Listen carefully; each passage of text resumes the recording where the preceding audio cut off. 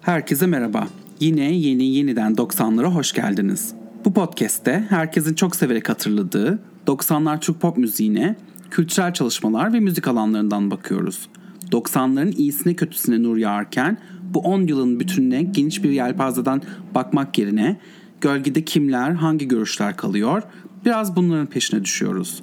Feminist ve queer akademisyenler 90'lara yeniden baktığında neleri görüyor, neleri hatırlıyor, neleri eleştiriyor, her hafta bunları konuşuyoruz. Nasılsın Sezgin? İyiyim Eker, sen nasılsın? Ben de iyiyim, teşekkür ederim. Bugün ikinci sezonumuzun finali.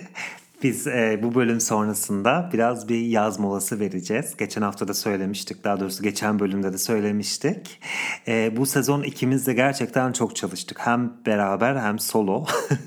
Podcast'ın dışında beraber üretimler de yaptık. Ayrıca ikimizin devam eden işleri var. Farklı işler yaptık vesaire derken yorucu ama tatlı bir yorgunluk var benim üstümde. Tatlı bir yorgunluk var bunun üstünde. Bir de tabii her şeyin geri kalan, yani podcast gözüken kısmı ama bunların geri kalanında da çok fazla çalışmalarımız oluyor. O yüzden sosyal medya ve algoritmalar bizi böyle ara vermeden sürekli üretmeye zorlasa da ben araların kıymetine inanan bir insanım. Benim kendi adıma kendimi şarj edebilmem demek yeni sezonda kalitesi yüksek yeni yayınlar, yeni ve taze fikirler demek benim için. Öyle, senin de biraz benzer düşündüğünü biliyorum. Evet, şimdi öncelikle algoritmalar, internet dünyası falan o kadar kötü şeyler değil. Yani sonuçta aramızda onlardan ekmeğini çıkaranlar var. Doğru, o yüzden ama yani şaka bir yana ben gerçekten sana katılıyorum. Orijinal içerik üretenlerin üzerinde sürekli yani üretmeliyiz yoksa biz unutup gidecekler diye bir baskı oluşabiliyor. Buna bir dur demek lazım. Biz de bunu diyeceğiz bu küçük arayla. Hem daha kaliteli ürünler çıkartmaya devam edeceğiz. Senin de söylediğin gibi bu aradan sonra. Hem de çalıştığımız diğer projeleri biraz ayağa kaldırabileceğiz. Zira biz bu podcast'te önce hatırlıyorsun yani arkadaşlarımıza göndeririz. Güzel bir şey olur, bir jest olur falan diye başlamıştık. Ama sonra o kadar güzel tepkiler aldık ki konuşulması gereken daha çok konu olduğunu gördük ve direkt bu konuların bugünü ilgilendirdiğini gördük. O yüzden bu tartışmaları başka mecralarda yapmak, başka mecralara taşımak bence yine bizim görevimiz. Sadece hadi pop müzik konuşalım, eğlenelim değil istediğimiz şey. Tabii eğlenelim yine. Ama pop şarkıları mesela bir daha zorbalığa alet olmasın istiyorsak bu tartışmayı biraz daha uzatmak, farklı yerlerde de yapmak gerekiyor. Onu yapabileceğiz bu arayla birlikte diye düşünüyorum. Peki bugünkü konumuza gelirsek neden bahsedeceğiz bugün? Evet, bugün adaptasyon ya da diğer adıyla aranjman şarkılar konumuz olsun dedik. Ne demek bu? Ya yabancı dillerden aslında Türkçe'ye çevrilen 90'lardaki şarkılar. Sen dilersen bize 90'ların öncesinde de var bu tabii ki. Sen dilersen bize bunun kısaca bir tarihçesini ver. Ne dersin? Tabii tarih benim işim oldu. Tarih senden sorulur, aynen. Tarih benden sorulur. Yok efendim sümme haşa ama bak tarihsel de şey yaptım. Bilmiyorum doğru kullandım mı ama neyse. Evet tarihe biraz girelim. Şimdi evet yani aynı melodiye farklı dilde söz yazmak deyince çok hani basitçe açıklayabiliriz aslında bunu ama düşündüğümüz zaman yani bu konsepti düşündüğümüz zaman diller ve müzik var olduğundan beri yapıldığını az çok tahmin edebiliriz. Bunun en güzel örneği daha önceki bölümlerin birinde bahsettiğimiz türkülerin farklı dillerde sözlerinin olması. O yüzden bu olay şu noktada başladı diyemiyoruz. Yani aranjman ya da adaptasyon ne zaman başladığı tam söyleyemiyoruz. Ancak Türk pop müziğinde ne zaman başladı sorusuna verilen kimi yanıtlar var müzik tarihçileri tarafından. O yanıtlardan bir tanesi diyor ki 60'lı yıllarda başladı aranjman ve aslında çok önemli, çok merkezi bir şey pop müziğin başlaması noktasında aranjman dediğimiz şarkılar. İlham Gencer'in 1963 senesinde söylediği Bak Bir Varmış Bir Yokmuş şarkısı kimileri tarafından hafif Türk müziğinin miladı olarak kabul ediliyor. Bu da aslında Fransız bir şarkının Türkçe sözlerinin yazılmış hali. O yüzden çok önemli bir şey adaptasyon. 60'lara ve daha sonra 70'lere baktığımızda da çok fazla şu an bile hala bildiğimiz ve hatırladığımız ve dinlediğimiz sanatçıların aranjmanla bir yerlere geldiğini ve çok önemli işler yaptığını görüyoruz. Kim bunlar? Erol Büyükburç, Ayten Alpman, Alpay ve Ajda Pekkan aranjmanlar sayesinde çok büyük ünlere sahip oldular ve bildiğimiz anlamıyla Türkiye'de pop müziğin kuruluşuna seslerini verdiler diyebiliriz. Evet, çok güzel oldu bu özeti yapman, özellikle 60'lı ve 70'li yıllara dair. Çünkü 90'lardakinden çok daha yoğun bir dönem olmuş aranjmanlar açısından o dönemler. Ben şunu merak ediyorum, var mı notların arasında bilmiyorum ama bu 60'lı 70'li yıllardaki aranjmanların özellikle bir çıkış yeri var mı? Atıyorum en fazla Fransızca şarkılar mı mesela çevrilmiş? Şimdi sayısal anlamda elimde herhangi bir veri yok. Çoğu yazar ya da yorumcu diyelim internetteki hep batılı şarkıların alındığından bahsetmiş ki evet, yani şöyle bir genel olarak listeye baktığınızda bunu görebiliyorsunuz. Batılı şarkının çok olduğunu. Ancak biz hep diyoruz ya, yani normal düşünce sistemlerimizi biraz değiştirelim. Özellikle kültürel çalışma alanından bakarken farklı tarihleri de bir araya getirelim. Bu noktada Avrupa merkezciliğin biraz dışına çıktığımızda şunu görüyoruz aranjman şarkılara bakıp. Aslında Türkiye'de yapılan aranjman küresel bir tarihin ufak bir parçası. Yani baktığımızda Arap dünyasından, Hint dünyasından ve Doğu Asya'dan birçok melodinin aslında Türkçe söz yazılarak Türkçe pop şarkısı yapıldığını görüyoruz. Burada da bu da bize gösteriyor ki aslında sadece Batı müziği değil, dünyanın tüm müzikleri kullanılmış ve Türk pop müziği aslında çok fazla noktadan beslenmiş. Bu yani bence çok güzel bir konu. Ben bu konu hakkında daha çok fazla konuşmak isterim ama hem şu an vaktimiz yok. Umarım bir gün birisi bir kitap yazar bunun üzerine. Yani gönül ister ki ben yazayım. Ama benim şu an dediğim gibi yani başında dedik vaktimiz yok. İnşallah birisi bir kitap yazar. Ben de onun üzerine başka bir kitap yazarım. Böyle hep birlikte bu konuyu işlemiş, daha da ayrıntılaştırmış ve Türk pop müziğinin tüm kaynaklarını göstermiş oluruz diye düşünüyorum. Evet, umarım olur gerçekten de böyle bir şey. Devam edelim diğer konularla istersen. Yani tarihi biraz daha devam etmek istiyorum. Tamam, işte başka yerlerden geldi dedik de başka neler olmuş? Yani teker teker şu sanatçı bu şarkıyı söyledi falan demek istemiyorum ama dediğim gibi en başından ta bugüne kadar ve özellikle 90'larda da aranjman Türk pop müziğini çok besleyen bir kanal. Ondan sonra ve eskinin ve bugünün çok büyük yıldızları aranjman birçok şarkıyı seslendirmiş. Ancak ben aralarından illa birisini seçmemiz gerekirse, yani aranjman konusunda tek kraliçe odur dememiz gerekirse, bu insanın tabii ki de Ajda Pekkan olması gerektiğini düşünüyorum. Çünkü Ajda Pekkan arada sırada dümeni daha orijinal şarkıları kırsa da kendisinin en klasikleşmiş şarkıları aranjmanlar arasından çıktı. O yüzden bunun önemli olduğunu düşünüyorum. Bir de küçük bir not. Şu an içinde bulunduğumuz Onur ayının anlam ve önemini düşünerek şunu da hatırlamak lazım. Ajda Pekkan gaylerin marşlarından biri olan I Will Survive'ı bambaşka biri olarak yorumladı. Bambaşka birinin sözlerini Fikret Şenes yazmıştı. Ve şarkı anlamını çok fazla değiştirmese de Şenes aslında bize tek melodiyle iki farklı şarkı vermiş oldu ve iki şarkı da bence çok önemli. Hem bizim hareketimizin marşı olmaları açısından hem de güzel şarkılar olması açısından hemen onu sıkıştırmak istedim. Onur ayımızı da tekrardan kutlamak istedim. Böyle.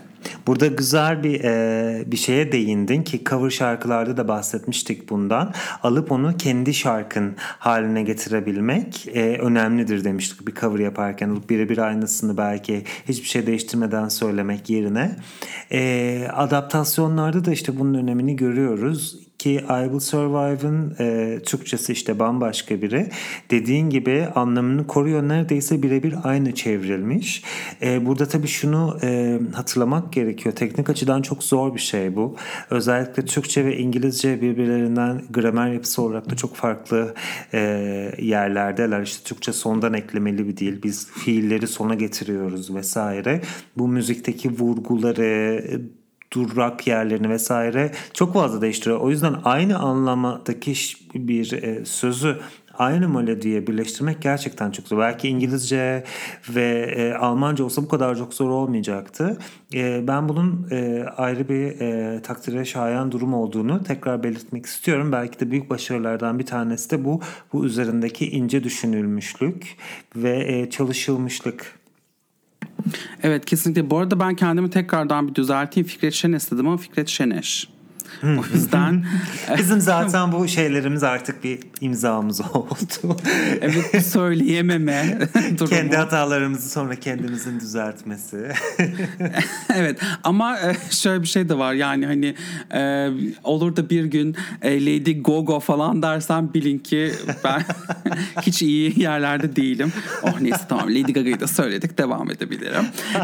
Şimdi bizim aslında yani Ajda Pekkan'dan girdik konuya ama aslında bizim bahsetmek istediğimiz ya çok bilinen aranjman şarkıların içinde yatan küçük hikayeleri bulmak ya da aslında çok konuşmadığımız, çok hatırlamadığımız 90'lardaki diğer aranjman şarkılardan bahsetmek. O yüzden yine çok büyük insanlardan bahsettik ama bakalım şimdi diğer konulara girdiğimizde ilginç neler bulabileceğiz, ona geçelim istiyorum. Ne dersin? Hadi geçelim, merakla bekliyorum. İstersen sen ilk örnekle başla. Evet, ilk örnek Aşkın Nur Yengi'nin Yabani isimli şarkısı. Mısırlı sanatçı Amr Diab'ın Velumuni isimli şarkısının bir adaptasyonu. Velumuni'nin klibini ekleyeceğiz. İsterseniz gidip izleyebilirsiniz. Ondan sonra Velumuni kısmı Gel Yabani olarak çevrilmiş, sözleri yazan Şehrazat tarafından ve bu kelime öbeği, yani bu iki kelime beni suçla demekmiş aslında. Fakat daha farklı bir anlam kazanmış anladığım kadarıyla şarkının kendisinde. Şimdi şarkının sözlerinden daha çok yani ben aslında klibinden biraz bahsetmek istiyorum, izin verirsen. Çünkü ben bu klibin absürtlüğünün o zamanlar farkında değildim. Yani klip neydi? Aşkın Nur Yengi bir adamın peşinden safariye gidiyor. Adam da böyle işte ormanda tişörtünü çıkartmış bir şekilde böyle oradan oraya koşturuyor falan. Yani öyle izlerdim. Fakat daha sonra şu an popüler kültür eleştirmeni olarak farklı yerlerde yazan ve benim de çok sevdiğim bir arkadaşım olan Deniz Gedizlioğlu zamanında yazdığı televizyon blogunda bir toplama yapmıştı. Bir dosya yapmıştı. Orada incelemişti Yabani şarkısının klibini. Ve ben ilk orada bu klibin ne kadar absürt olduğunu fark etmiştim. Deniz'in yaptığı araştırmada bize göstermişti ki Deniz, Türkiye'de bir safari klipler modası varmış. Yabani de bunlardan bir tanesi. Bu gerçekten çok ilginç bir durum çünkü Türkiye'de kaç kişi safariye gitti, ondan sonra safari kültürümüzün neresinde yer alır, ondan sonra ya da hatta yani burjuva pratiklerin içinde dahi safarinin yeri nedir, bunlar hep tartışmalı. Ancak bence insanların kendilerini nasıl hayal ettikleri konusunda safariye bu kadar önem verilmesi bence bir şeyler anlatıyor bize. Şunu düşünüyorum ben, bir noktada aslında bu safari klipleri, yani Deniz'in bulduğu bu safari klipleri çok garip bir noktadan daha önceden tartıştığımız, ırkçılık konusunda tartıştığımız Gülden Karaböcek'in Yam Yam kliplerine bağlanıyor. Orada ne demiştik? Türkiye'nin sömürgeci bir tarihi olsa da görsel anlamda, görsel kültürde bahsedilen bu yamyam denen yerlilerle karşılaşma pratiği ve bunu kültürel alana taşıması gibi bir geçmişi yok. En azından Amerikaları kolonize etme konusunda ya da Afrika'yı kolonize etme konusunda böyle bir geçmişi yok Türkiye'nin. Ondan sonra Afrika'da çok fazla Osmanlı İmparatorluğu'nun söz söylemeye çalışması var. Bu hatta yeni kitaplar yazıldı bu konuda. Köle ticareti çok fazla Osmanlı tarihinin içinde var. Ancak bu yani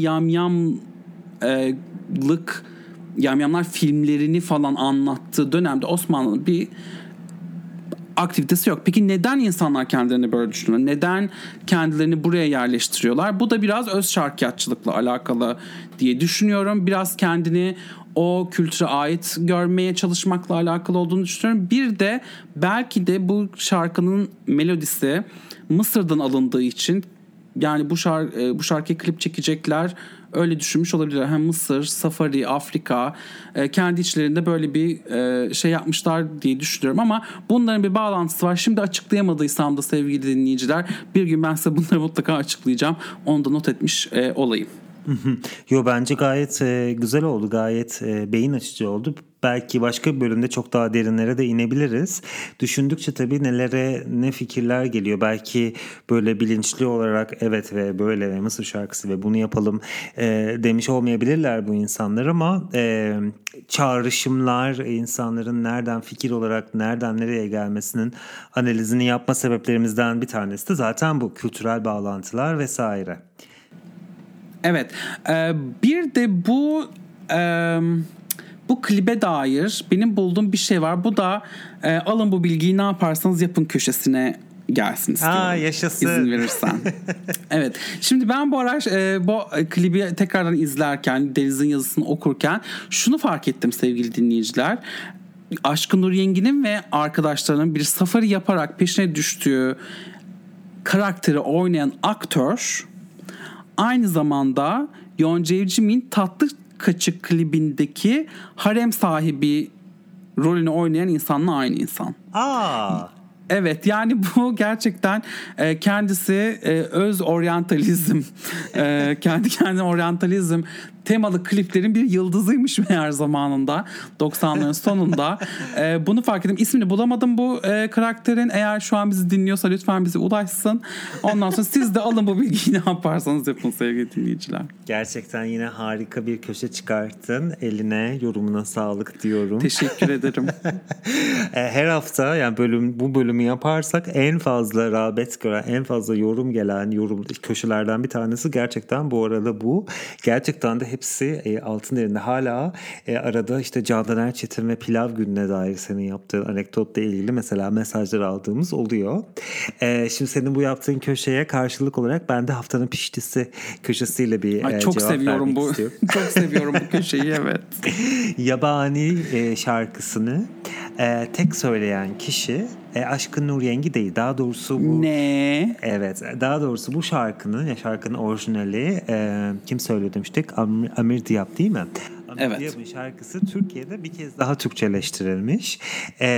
Sibel Can tarafından Geçmiş Olsun ismiyle, bambaşka sözler, bambaşka bir anlam ve Sibel'le Bu Devirde albümünde yer almış. Şimdi işin ilginci, Sibel'le Bu Devirde albümü ile Aşkın Nur Yengi'nin yabani şarkısının olduğu Haberci albümü, ikisi de Haziran 1997'de çıkıyor. Yani neredeyse aynı anda çıkıyorlar. Çok birkaç hafta arayla çıkıyorlar. Normalde yani tercih edilen bir tabii strateji değil bu, aynı yeni albümlerde aynı şarkıların olması. Herhalde birbirlerinden haberleri yoktu diye düşünüyorum ya da sonradan haberleri oldu diye düşünüyorum. Bir de madem lafı açıldı, Sibel Can'la pişti olan bir eski Sezen Aksu vokalisti daha var. Bunu biliyor muydun? Hayır. Sertab Erener. Acaba bunu duysa ne der? Evet, devam edelim. Yok, orada da yalan bir şey söylemiyoruz. Yok tabii canım ya. Yok, şu ara biraz kendisini yüklenmiş gibi olduk da neyse. Evet. Yok, çok sevdiğimizden onu yazıda belirttik. Yok evet, zaten. Evet. Müziğini sevdiğimizden. Evet. Şimdi Sertab Erener'in Rengarenk albümünü hatırlar mısın? Şarkısını daha doğrusu 2010 yılında çıkmıştı. Tabii ki de hatırlıyorum. Evet. O albüme dair her şeyi hatırlıyorum. Çünkü çok sevdiğim bir albümdü. Çok sevdiğim bir zamanda dinlemiştim. O yüzden hatırlıyorum. Aynen. Rengarenk Rengarenk albümü de şarkısı da bir adaptasyon şarkıydı. Hatta bir filmin müziğiydi yanlış hatırlamıyorsam. Evet, Slumdog Millionaire. Aynen o filmin müziğiydi. Evet. Bu şarkının o melodisini, yani Sertab Erener'in nakaratını söylediği meşhur melodisini bir sene önce Sibel Can albümünde kullanıyor. Hangi şarkıda? Kız Kıvrak. Yani diğer bütün şarkı birebir aynı değil ama başında kullandığı melodi Rengarenk'in aldığı şarkının melodisiyle aynı. Bir de bir yan bilgi daha vereyim. Bu Amir Diap'la ilgili ben de şöyle biraz bakındım. Bu şarkı Yabani'nin orijinalini seslendiren. Bayağı meşhur bir şarkıcı. Bir sürü albüm ve şarkısı var. Ve hatta son zamanlarda Marshmello ile düeti olmuş. Marshmello'yu da ben kendi öğrencilerimden biliyorum.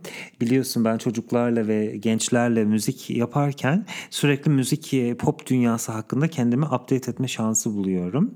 Ve Marshmello şu anda en sevilen, meşhur gençler arasında en sevilen ve meşhur isimlerden bir tanesi. Yani en azından geçen haftaya kadar böyleydi. Çünkü hızlı değişiyor. Yani ben öğrenene kadar mesela Billie Eilish vardı. Billie Eilish var falan filan dediler. Vay falan bir dinleyeyim bilmem ne. Ben geldim arkadaşlar Billie Eilish yaşasın çok seviyoruz falan dediğimde ya Billie Eilish is so overrated dediler bana. O yüzden ama en son gördüğümde Marshmello popülerdi, öyle söyleyebilirim. Anladım. Gerçekten aslında bence diğer bir ortak noktaları bunların bak şey olmuş. Kız Kıvrak Rengarenk. Bunun Türkçe gramerinde, dil bilgisinde bir adı vardı. Şimdi hatırlamıyorum artık ama pekiştirme mi diyorduk? Pekiştirmeydi galiba değil mi? Evet. Kıpkırmızı. Bunlar sadece belirli harflerle olur falan. Neyse. Ondan sonra bu kadar bu kadar nostalji yeter. Başka kimler var konuşmak istediğimiz bugün? Evet, bugün bahsetmek istediğimiz diğer bir şarkının ismi Sevmek Zamanı. Oya Bora ikilisine ait bir şarkı. Şimdi Oya Bora ile ilgili yeni bölüm, yeni sezon için hain planlarımız var. Kesin o bölüm kesin yapılması gereken bir bölüm zaten. Evet, o yüzden Oya Bora ile ilgili derinlere inmeyip şarkıya odaklanacağız şimdi. Mantıklı. Evet. Şarkının orijinali bir film müziği. 1988 çıkışlı Emir Kusturica filmi Çingeneler Zamanı. Filmin müziklerini de Goran Bregović yapıyor. Ki Goran Bregović daha sonra da işte senin de bahsettiğin Sezen Aksu ile beraber bir ortak albümleri oluyor. Düğün ve Cenaze diye. Evet, baştan sona adaptasyon bir albüm mesela o da. Aynen. Evet. Emir Kusturica ile Goran Bregović'in yolları sık sık kesişiyor. Yaptıkları tek iş bu değil. Bu yaptıkları şarkının orijinal ismi Benzinatiko, Türkçesi benzin istasyonu demek. Oya Bora'nın versiyonu Türkiye'de çok ses getirmişti. İşte Ajda Pekkan örneğinde konuştuğumuzun aynısı. O adaptasyonu alıp gerçekten kendi şarkıları olarak yaptılar. Hatta ben Türkiye'de Oya Bora'nın versiyonunun şarkının orijinalinden ve filmden çok daha fazla bilindiğini de düşünüyorum açıkçası. Evet, muhtemelen öyle oldu. Bu arada 90'larda Kusturica, yani 80 sonu 90 başı Kusturica Bregović birlikteliği gerçekten çok vardı. Çok ön plandaydı. Sonra ne oldu bilmiyorum gerçi. Çünkü Kusturica gerçekten hem 90'larda hem de şu aralar politik olarak çok garip şeyler söylüyor, işte Putin'i destekleyici falan. O yüzden evet, yani filmleri tamamen boykot edilse şaşırmam o derece. Yani bilmiyordum bak onu. Bozdu diyelim. Eskiden yaptıklarınızın önemi elbette var ama işte bu mirası nasıl devam ettiriyorsunuz? O önemli. Ona güzel bir örnek diye düşünüyorum. Hatta bu konuya da gelecek sezon değinmek istiyoruz. Bakalım. Evet, bu gerçekten zor ve karışık bir konu ve ben de bunun üstüne çok fazla düşünüyorum. Çünkü gün geçmiyor ki işte fikir eserlerini, üretimlerini sevdiğimiz bir isim bize çok ters düşecek açıklamalar yapmasın. Kalbimizi kıracak açıklamalar yapmasın ve bununla ilgili evet senin dediğin gibi sevdiğimiz sanatçılardan sevmediğimiz hareketler diye bir tartışma konusu yaratıp buna bir bölüm ayırmak açıkçası açıkçası ben isterim yani. Çünkü orada nerede sınırları çiziyoruz, kendimizi nerede pozisyonluyoruz, her işi çöpe mi atıyoruz, bazı isimlere toleransımız daha mı yüksek, bu konuda tutarlı mıyız gibi sorularım yok değil. Ama bugünkü konumuza geri dönelim istersen. Evet. Bir şarkıdan daha bahsetmek istiyorum. 90'larda benim çok sevdiğim bir şarkıydı bu. Aslında bu şarkının yorumcusunu ilk müzikle tanımadık. İlk ben onu DJ olarak hatırlıyorum. Sunuculuk da yapıyordu. Ama asıl mesleği oyunculukla en fazla 90'larda bizi gündemimize oturmuştu. Meltem Cumbul. Ay çok severim, evet. Evet. Hangi diziden merak ettim, hatırlıyorsun? Yılan Hikayesi, o çok Memoli'ye aşkı tabii ki de. Evet, yani deli gibi izlerdik yani, evet. Mehmet Ali Alabora'nın artık ismiyle anmayıp Memoli dememize sebep olan dizi. Evet, belki Memoli saçını denemiş olabilirim hayatımın bir noktasında. Öyle mi? Onu da kendimi rezil etme köşesi olarak hakkıdır arkadaşım. Yok hiç, evet. Hiç rezil değil. Tabii o zamanlar saçlarım vardı o yüzden. Evet, ama gerçekten çok ses getirmiş bir diziydi. Memoli ile Zeyno'nun aşkıydı. Meltem Cumbul sırf bu diziyle de değil, sırf o diziye indirgemeyelim, birçok yaptığı projeyle çok başarılı işler yaptı 90'larda. Ve sonrasında da. Bu yaptığı işler arasında bir tanesi müzikti. Seninleyim isimli bir single çıkarttı. Daha sonra ben devamını getirir diye düşündüm. Meltem Cumbul müzik alanında devamını getirir diye düşündüm. Getirmedi. Ama bu şarkıda açıkçası akıllarda çok kaldı bence. Klibi de keza öyle. Suya böyle girip çıktığı bir klibi vardı. Bu şarkının da orijinali aslında yine 98 yılında çıkmış. Aynı sene çıkmış bir şarkı. Imani'nin Where Are You isimli şarkısı. Bu şarkı bir Eurovision şarkısı. O senenin kazananı olmamıştı ama çok güçlü adaylardan bir tanesiydi. Lakin karşısında yine çok güçlü bir aday vardı. Dana International ve Diva. Ve birinciliği Diva kazanmıştı. Yani tabii ki de. Evet, çok güçlü bir adaydı. Evet. Where Are You da ikinci olmuştu. Lakin sonrasında ben bu şarkının sık sık radyolarda çalındığını hatırlıyorum. Her ikisinin de sık sık radyolarda çalındığını hatırlıyorum. O da işte Eurovision'dan hiç çıkmaz, Eurovision'a sadece salakça şarkılar gidiyor klişesine. Belki güzel bir cevap olmuştu o zamanlar. Sonra da işte Meltem Cumbul Türkçesini yaptı bu şarkının. Bu şarkının sadece Meltem Cumbul Türkçesini yapmamış, aynı zamanda aslında bu cover'a bir cevap niteliğinde bir söz yazılmış. Bunu da ben Twitter'da Border Zone isimli kullanıcının bana yazdığı tweet sayesinde fark ettim.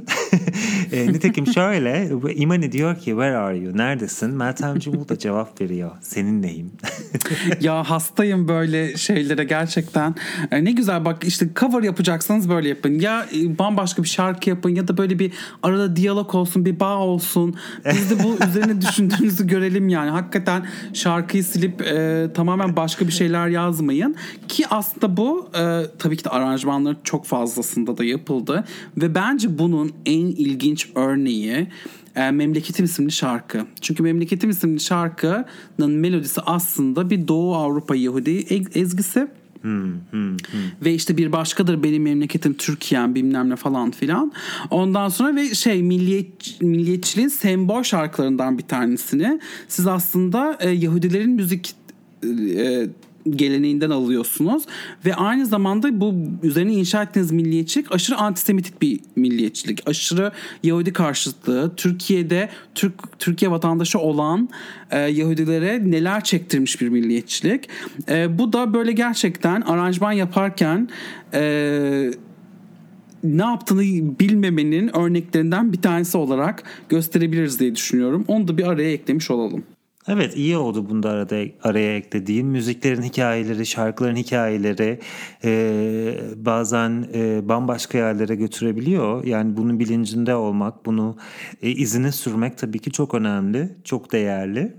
90'lardaki bu neredesin adaptasyon ilişkisi bir şarkıyla sınırlı değil fakat. Bir tane daha ben buldum. Herkes yani aranjman şarkıların arasında neredesin bir arayış var. Bir arayış. Evet, bir şeyler olmuş mutlaka. Evet. 90'larda Regina'nın Day by Day isimli meşhur bir hiti vardı. Hatırlarsın mutlaka diye düşünüyorum. Evet. Türkçe'de de Neredesin olarak bu sefer Ayşen tarafından seslendirilmişti. Ayşe'nin çıkış parçasıydı ve piyasaya, pop piyasasına bomba gibi bir giriş yapmıştı sene 97. Evet, benim de yüreğime öyle bir giriş yapmıştı. Çok severdim o şarkıyı gerçekten. Evet, çok güzel bir şarkıydı. Yani Türkçesi de çok güzel olmuştu. Ayşe'nin yorumu da çok güzeldi. Evet. Ve bu albümle ilgili şöyle bir durum var. Bu adaptasyon, işte senin 70'lerde bahsettiğin belki işte albümdeki şarkıların birçoğunun adaptasyon olma durumu Ayşen'le 90'lara geri geldi. Yani çünkü başta dediğimiz gibi hani adaptasyon çok fazla yok 90'larda. Yani sayıca, istatistiksel olarak bakarsak adaptasyonlar daha az. Fakat Ayşe'nin hem birinci hem ikinci albümü tamamen aranjmanlardan oluşuyor ve çeşitli şarkıları Türkçe'ye çevirmiş. Onun söyleme stili biraz daha R&B'ye yakın ve çok yakışıyor. Ve bu şarkıları da çok yakışmış ve güzel bir proje olmuştu bence o zamanlar. Yüzü daha nasıl diyeyim, batıya dönük bir projeydi.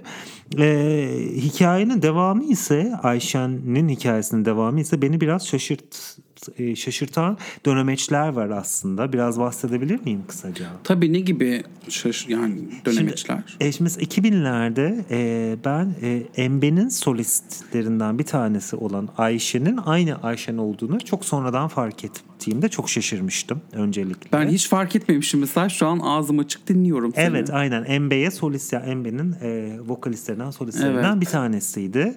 Çünkü 99'da yaptığı ikinci albümden sonra Ayşen aslında solo olarak bir şey çıkartmamıştı. Ortadan kaybolmuştu. Böyle Embe ile biraz ortaya çıkmıştı. Artık onun Ayşen olduğunu bilen bilmeyen çok fazla hani böyle Ayşen vurgusuyla Embe'nin içinde yer almıyordu. İşte bizim 90'lardaki Ayşen gibi durmuyordu ve ben onun Embe orkestrasında söylediği, işte yaptığı işleri falan filan bakınca Ayşe'nin bir de Türk halk müziği yönünü keşfettim ki o da o zamanlar için yeni değilmiş. Benim geç keşfedilmişim olmuş. Onun bu konu üzerine, yani Türk halk müziğine de varmış aslında bir ilişkisi öncelerde de. Fakat işte hani ben onu işte R&B söyleyen, batıya dönük falan müzik kadın koduyla kaydettiği için o beni çok şaşırtmıştı. Türk halk müziği eserlerinde Türk halk müziği gibi söylemesi. Yani R&B gırtlağıyla falan değil de gerçekten halk müziği gırtlağıyla diyelim söyleyebilmesi. Ve işte beni biliyorsun, böyle bir bünyenin içinde birkaç farklı sanatçılar barındırıldığı zaman çok hoşuma gidiyor. Çok enteresan geliyor bana. Öyle. Ondan sonra ne diyecektim? Ondan sonra Ayşe'nin beni şaşırtması bunlarla da sınırlı kalmadı. 2010'larda eşi Kemal Şimşekyay ile birlikte şarkılar yazmaya başlıyorlar ve bu şarkılar büyük hitlere dönüşüyor. Mesela biliyor muydun bilmiyorum, Demet Akalın'ın veya Ece Seçkin'in meşhur hitlerinin bir kısmı bu ikiliye ait. Buna da ben şaşırmıştım. Çok ilginç, evet. Evet. Bunu bu arada hani iyi kötü olarak söylemiyorum. Sadece şaşırdığımı belirtmek. Evet. 2018 yılında ise Ayşen upuzun bir aradan sonra solo olarak ilk defa bir çalışmayla geri dönüyor. Ve Bunlar Var Ya isimli bir şarkı yapıyor. Şeyin durduğu, yani Neredesin'in, işte Aman Benim, Uzaktan Geldim gibi şarkıların durduğu yerden bambaşka yerde duran bir şarkı. Belki bu hani işte dedim ya, Demet Akalın, Ece Seçkin gibi isimler şarkılar varmış. Belki biraz daha o kulvara yakın bir şarkı. O yüzden de tabii bu süreçte işte benim durumumda olduğu gibi Ayşe'nin hani nasıl farklı yollardan geçtiğini bilmeyen ve sadece Neredesin'ini hatırlayan insanlar için büyük bir şok oluyor bu.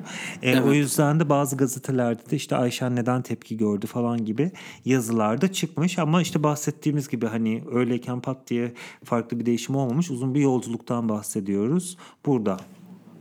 Evet, Demet Akalın'a verdiği diğer şarkıları bilmiyorum ama bunlar var ya, gerçekten atarlı şarkılar adı verilen janranın iyi örneklerinden bir tanesi olmuş. Yani atarı verme konusunda.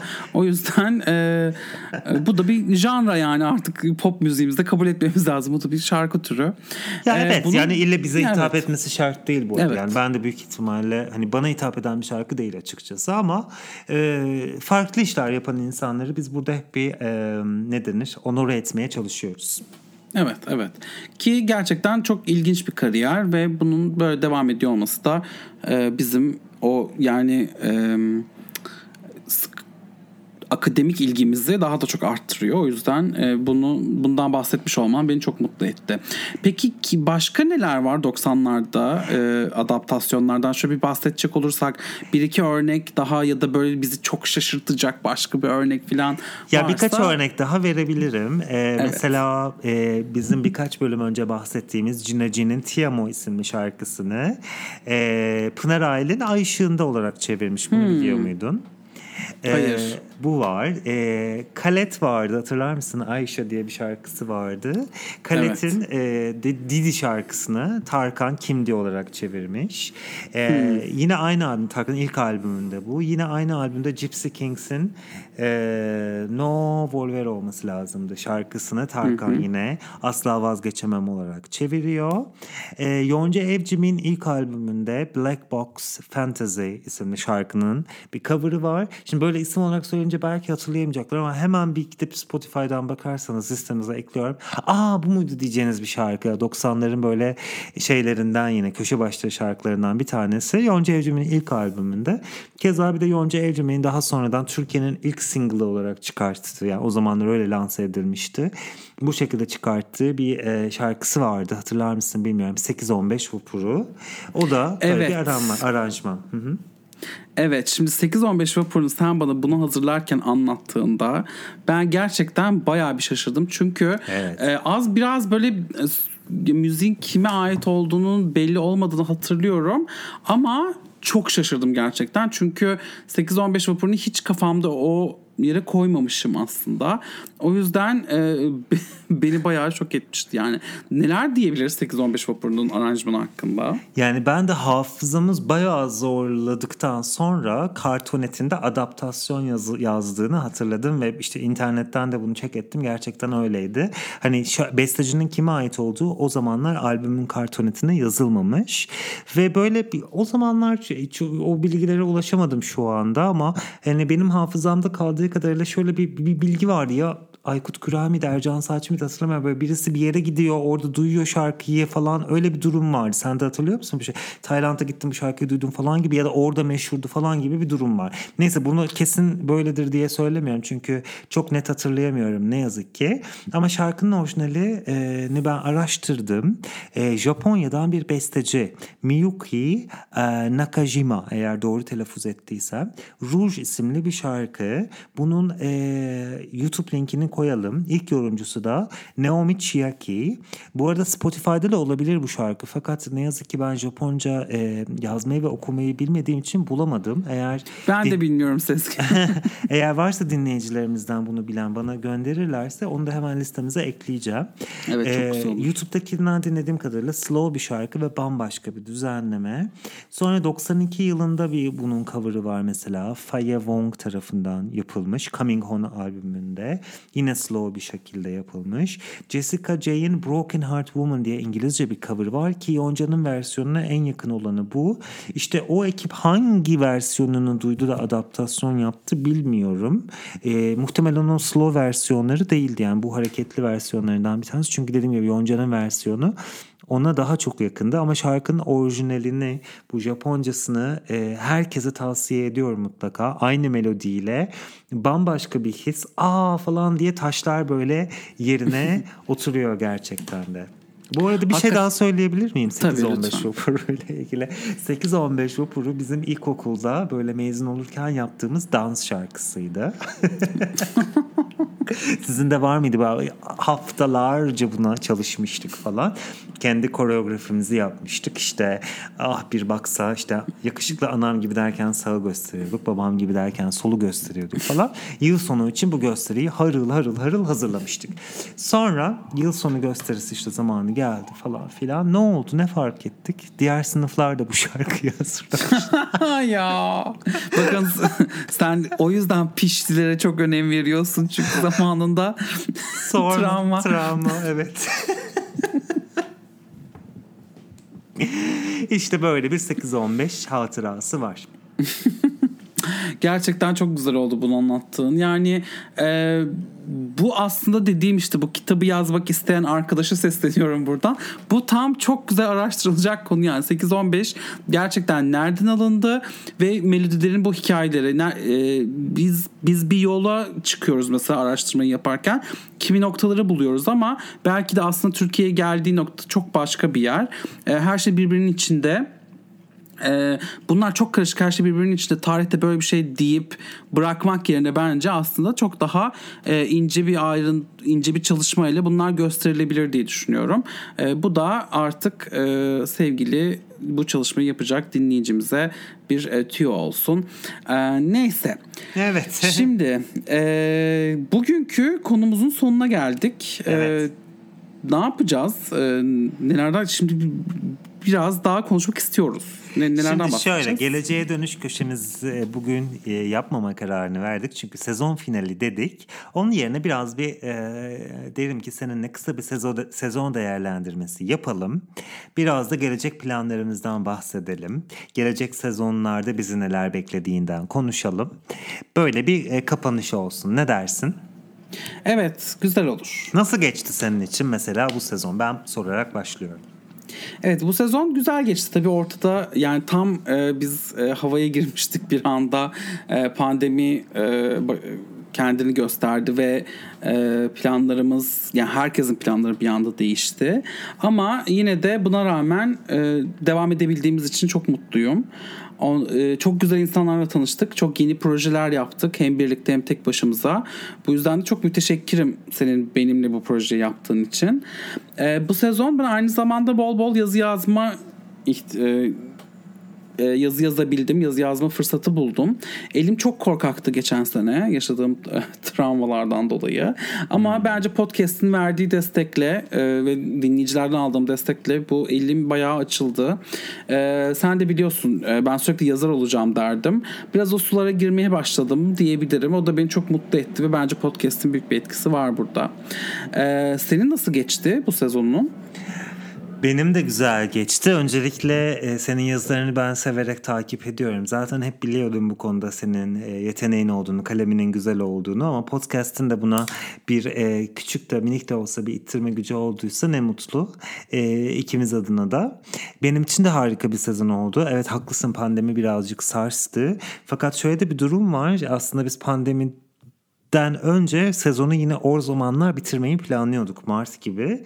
O zamanlar bir ara vermek istiyorduk. Pandemiyle beraber aslında podcast'a devam etmeye karar verdik. Çünkü ikimizin de aniden evde kalması ve hani odağımızı verebileceğimiz bir zaman oluştu ikimize de.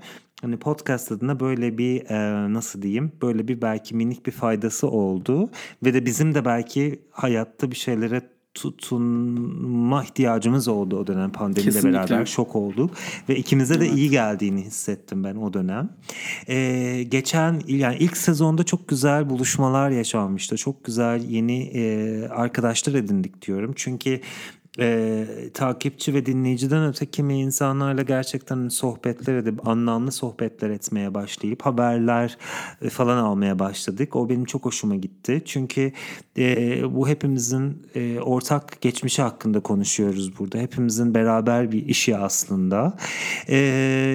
Dediğim gibi kimileriyle arkadaş olduk, kimileriyle ortak işlere bile girdik. Hatta bizden böyle ilham aldığını söyleyip kendisi podcastler başlatan arkadaşlarımız oldu.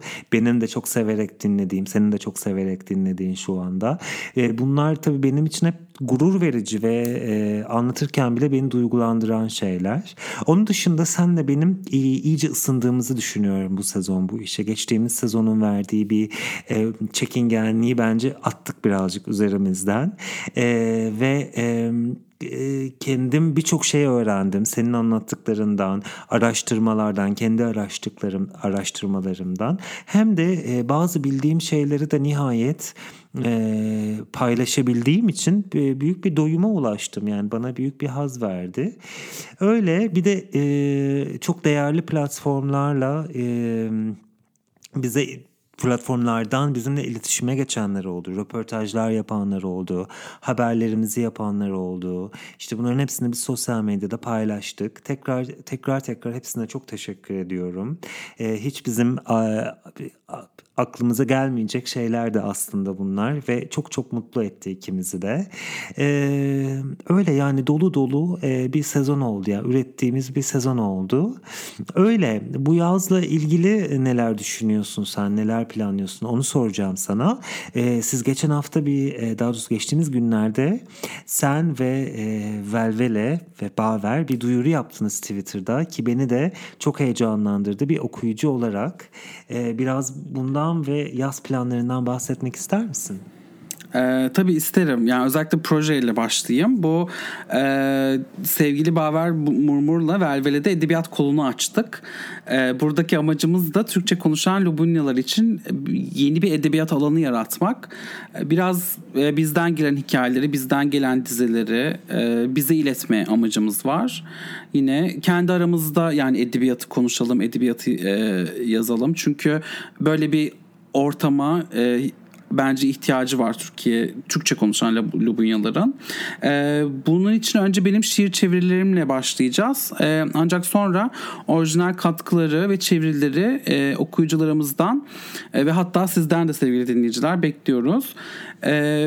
Varsa eğer şöyle bir şiir yazmıştım, ufak bir öykü karalamıştım, gönderin bakalım, birlikte üzerinde düşünelim. Bir edit süzgeci olacak tabii ama bunu olabildiğince kapsayıcı bir şekilde yapmak istiyoruz.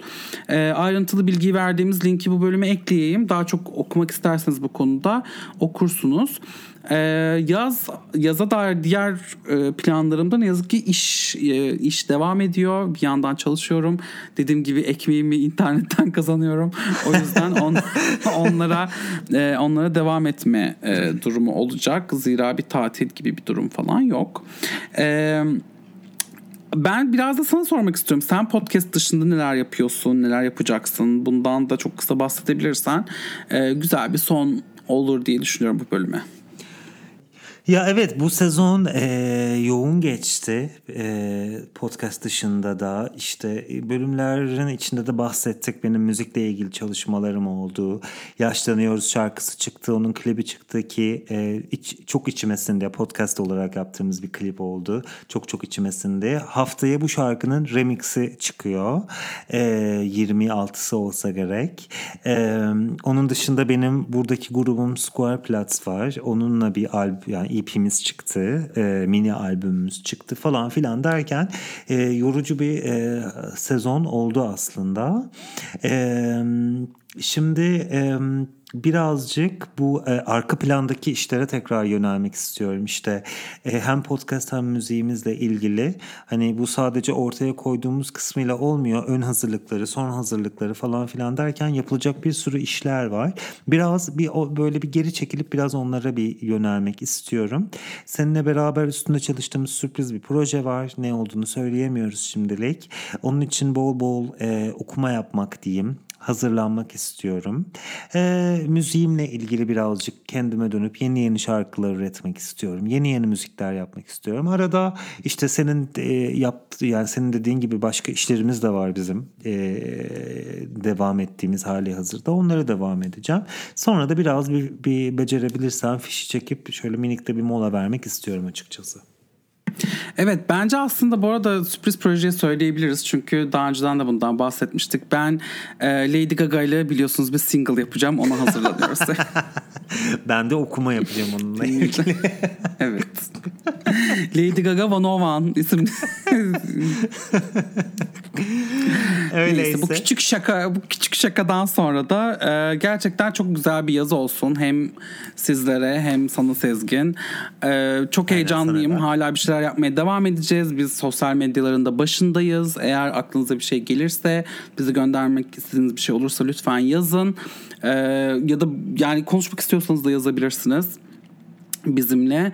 Belki arada küçük sürprizler de yaparız zaten. Biz mutlaka çok seviyoruz olur. Bu işi yapmayı. Geçen sezon da bir veda edip sonra 2 hafta sonra mini röportajı çıkmıştı. Evet. Hiç belli olmaz. Her an bir şey olabilir. gerçekten de sosyal medyadan dilediğiniz yazar. Biz herkese cevap vermeye çalıştık şu ana kadar. Verdik de hatta. O yüzden iletişimde kalalım diyoruz. Evet, o zaman herkese iyi yazlar, iyi tatiller. Güzel bir dönem olsun. Eylül'de görüşürüz. Eylül'de görüşmek üzere. Hoşça kalın.